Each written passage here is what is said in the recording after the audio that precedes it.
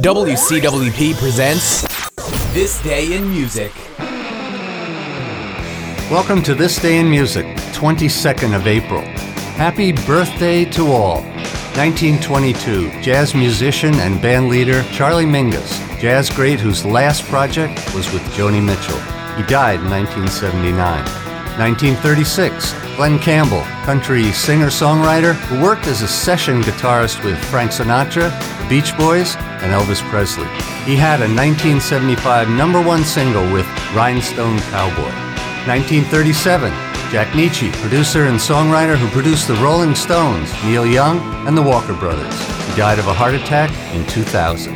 1950, Peter Frampton, guitarist and vocalist with The Herd and Humble Pie.